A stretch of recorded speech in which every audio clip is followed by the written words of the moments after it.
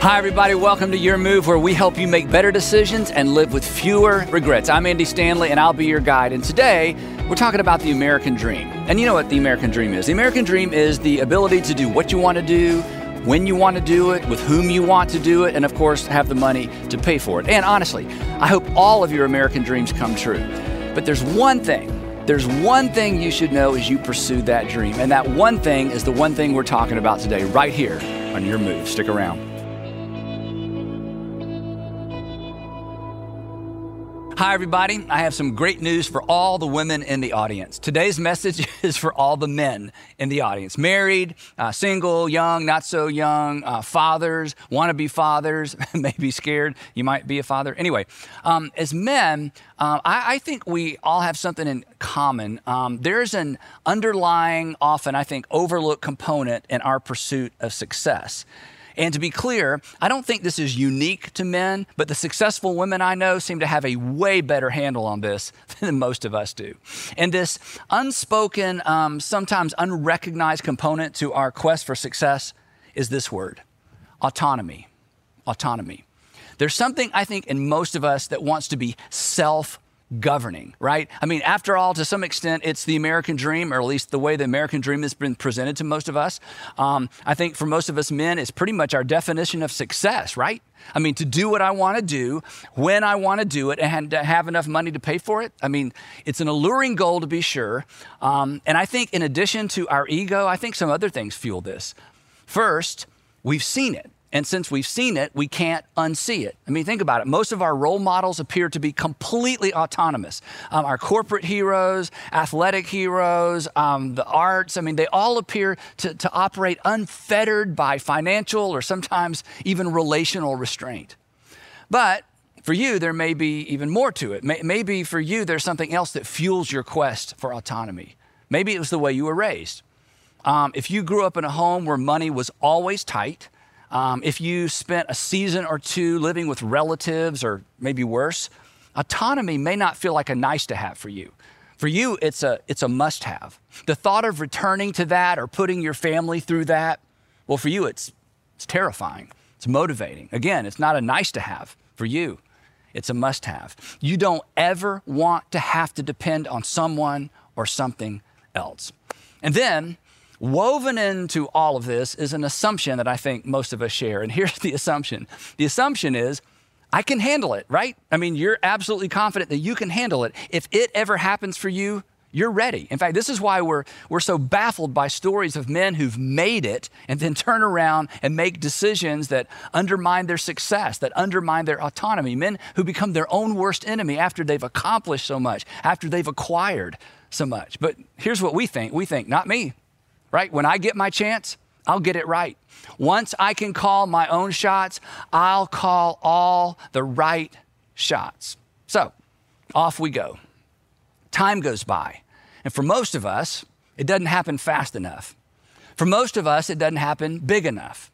And when it doesn't happen big enough or fast enough, when it looks like it's not going to happen at all, it's not unusual for us to develop what I refer to as a low-grade anger. A low-grade anger. Anger that simmers just beneath the surface. We're constantly frustrated. We're constantly frustrated with just about everything and just about everybody.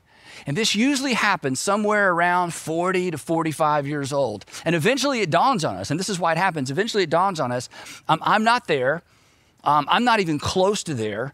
I'm not sure I'll ever get there. And in most cases, let's be honest, we've never even clearly defined where there even is. And on top of all that, since most of us aren't all that emotionally connected internally, we don't even recognize the source of this simmering frustration. Worse, we set our sights on the wrong source.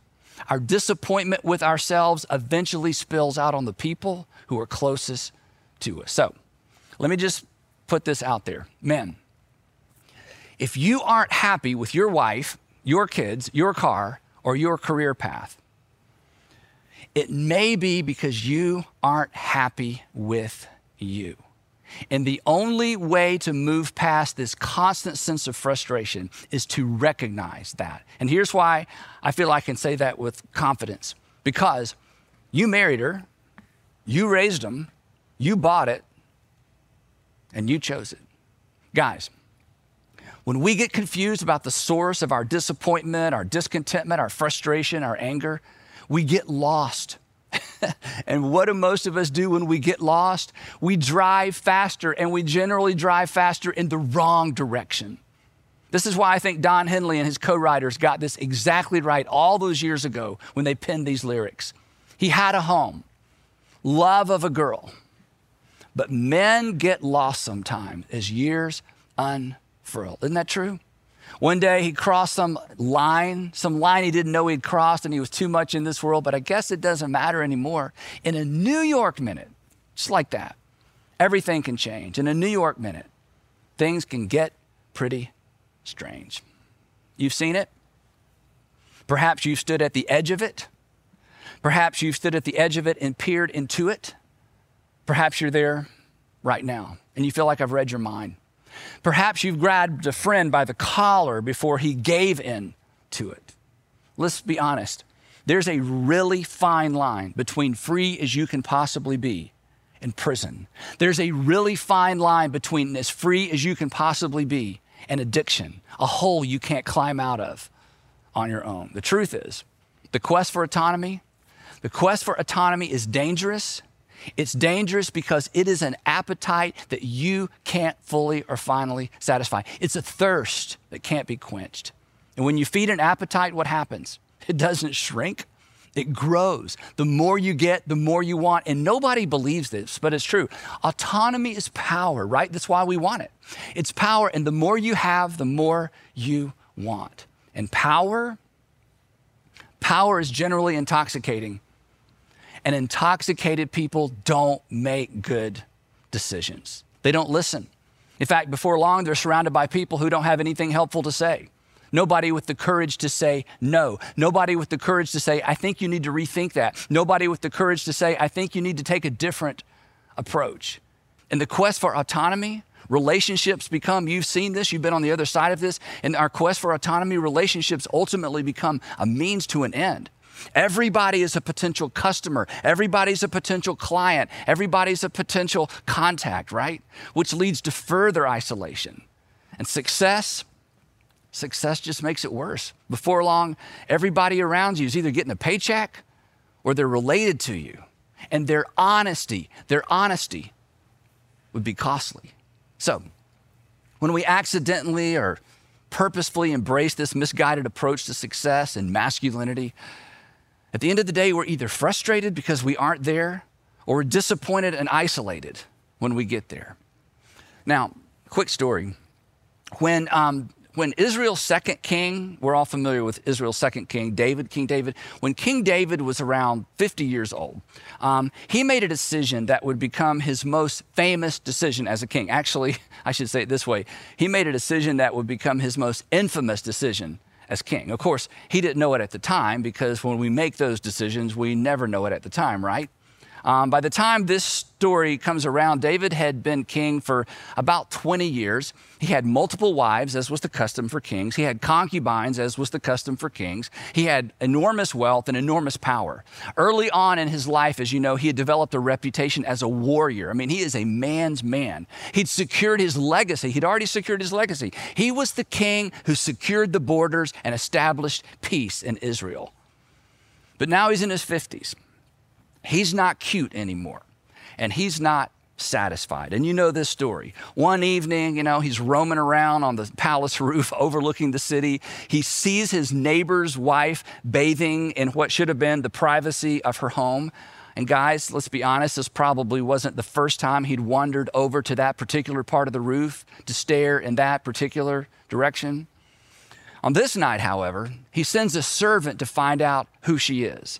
And this particular servant takes a really big risk. He actually attempts to wave David off from what would turn out to be the worst decision of his life. This would be the moment David would give anything to go back and relive. This was the decision he would give anything to go back and unmake.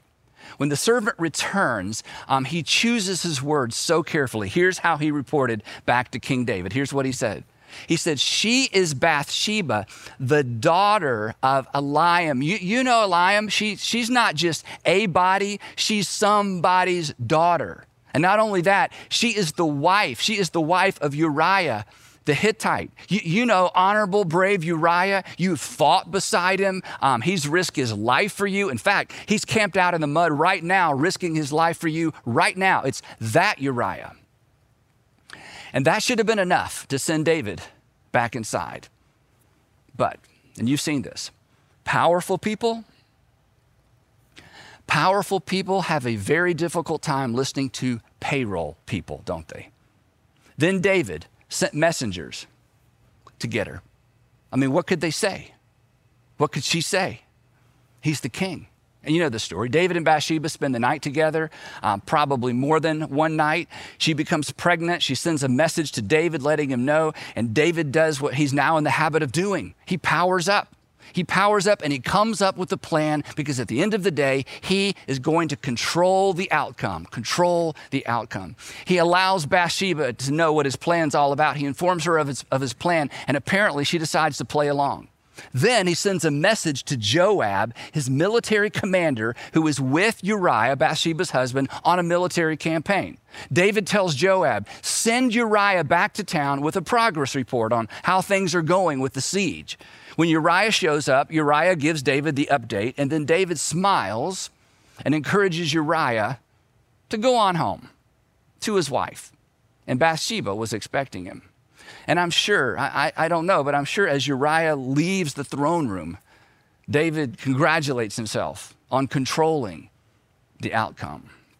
But you know this story. The next morning, he gets word that Uriah didn't go home.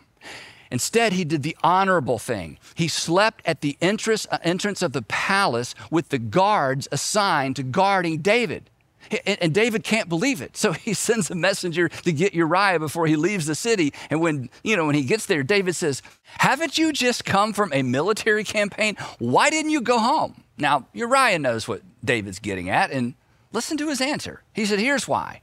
Because the ark and Israel and Judah are staying in tents, and my commander Joab and my Lord's men are camped in the open country. Hey, my friends are living in mud and sweat. They're eating whatever they can carry or kill. And then he says this, how could I do that? How could I go to my house and eat and drink and make love to my wife? As surely as you live, I will not do such a thing. Now, gentlemen, there is a man to take our cues from. Free to go, but out of respect for God and his brothers, he just said no. That's who your wife, that's who my wife hopes she married. That's who you want your daughter to marry. Single guys, that's who you should strive to become. Back to the story. Well, David is so put off by all this. He insists that Uriah spend another night in town. He invites him to dinner. He gets him drunk. He points him toward home, and he sends him on his way thinking, surely he will do what I would do if I were him. But Uriah isn't David. David has lost his way, and he's nothing like Uriah. But in the evening, the text tells us, Uriah went out to sleep on his mat among his master's servants. He did not go home. Guys, when your kids, when your friends, when your wife tells your story, what story do you want told? I've told you this before, but it bears repeating. We write the story of our lives one decision at a time. And certainly some decisions are more important than others, but every decision becomes a permanent part of the story of our lives. And like Uriah, and Jesus talked about this as well, like Uriah, we will be unable to save our lives at some point, but we can preserve our legacy and we can ensure that our story is a story worth telling. Well, now David realizes that he's been outmaneuvered. And what's interesting, he's been outmaneuvered by a man who didn't even know he was maneuvering. He was simply doing the honorable thing. So then David does the dishonorable thing, the unthinkable thing. He resorts to behavior that in his pre-king years, he would have condemned. He resorts to behavior that everybody condemns. And the interesting thing about it is he's absolutely confident that this will remain a secret. In the morning, David wrote a letter to Joab, and he sent it with Uriah. And here's what he wrote. He said, put Uriah in the front where the fighting is the fiercest, and then withdraw from him so that he will be struck down and die. What can Joab do? David is the king. Joab obeys the king. Uriah is killed along with several of his sword brothers. And when Uriah's wife, Bathsheba, heard that her husband was dead, she mourned for him. And then after the time of mourning, when it was complete, David had her brought into his house, and she became his wife and bore him a son. But the thing that David had done displeased the Lord. And everybody knew. This was planned in secret, but it did not remain a secret. Here's one of the things we can't understand completely because we live in such different day and age. In households run by servants and slaves, there were no secrets. For household slaves, information was currency. The only person in the dark was David. And what David didn't know was that he, with this one decision, had permanently undermined his credibility and his legacy. Think about this. What else do you know about King David? Not shepherd boy David, King David. And unfortunately, this story is pretty much it.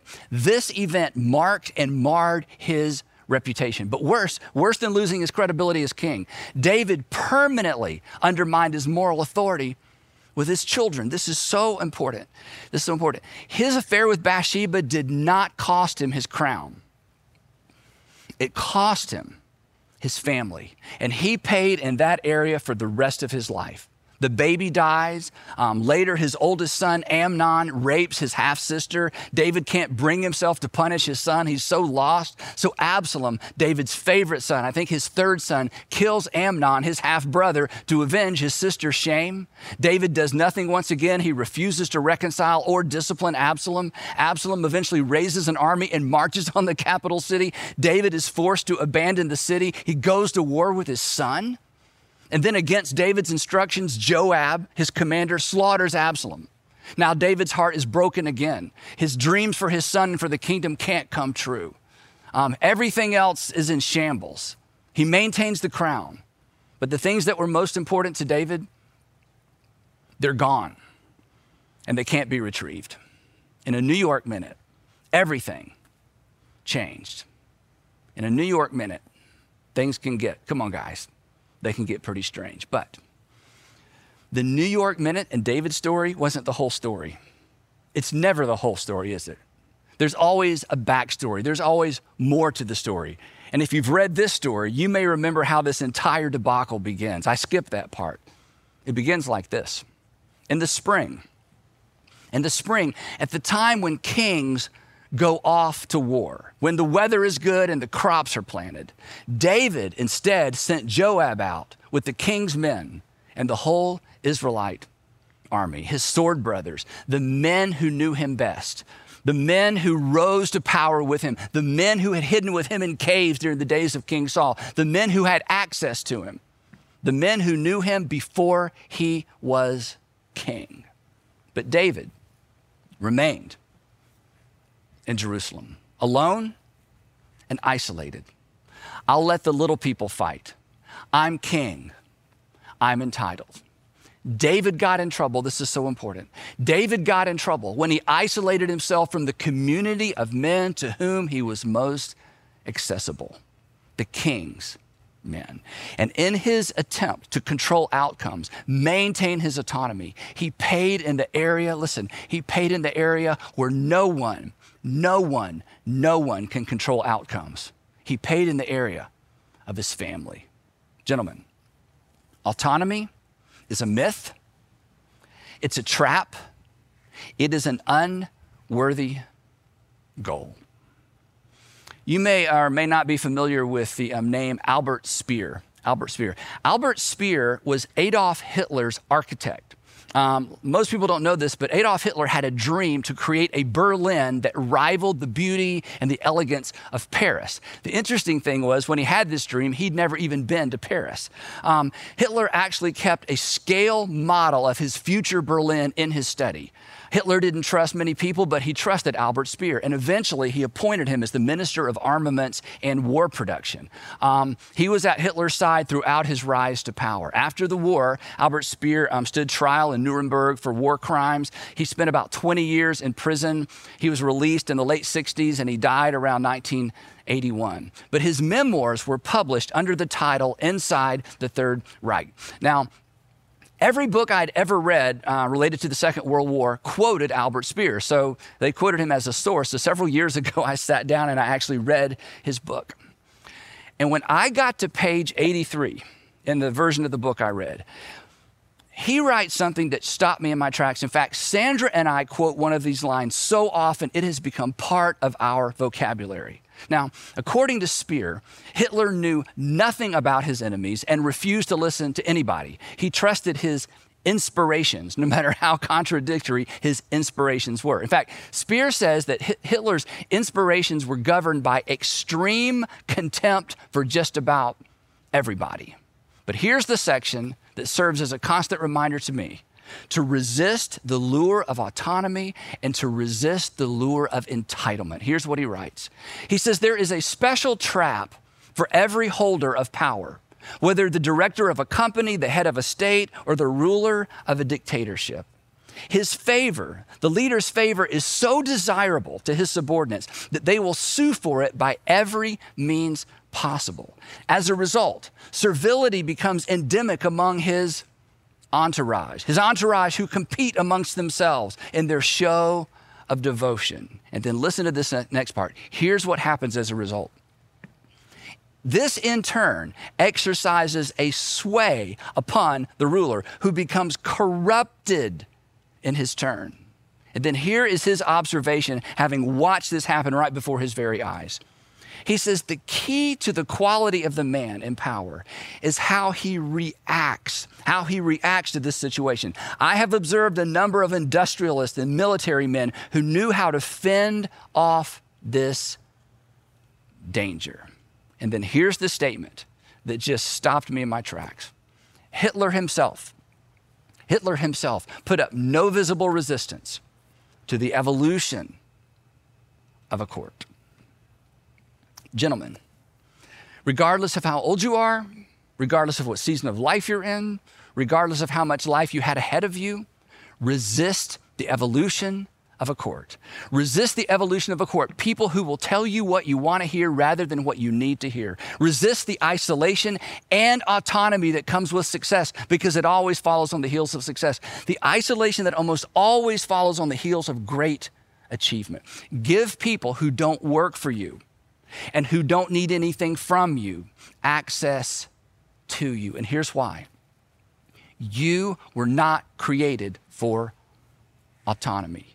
You were not created for autonomy. It is a myth, it's a trap, it's an unworthy goal. It will leave you isolated and vulnerable. You may not lose your crown.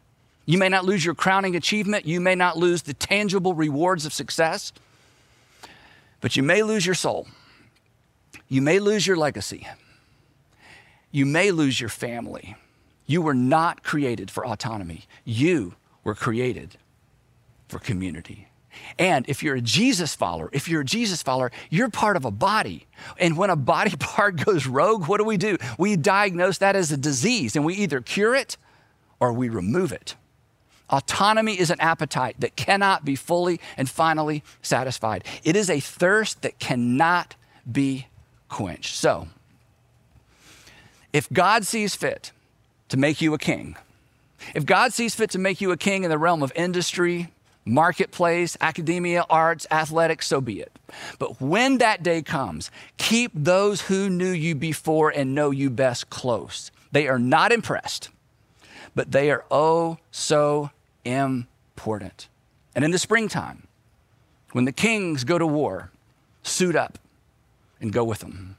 You were not made for autonomy. You were created for community. And if you embrace that, you will survive and you will thrive and you will have a story worth telling. A story your friends, your children, your wife, and perhaps your grandchildren will be proud to tell.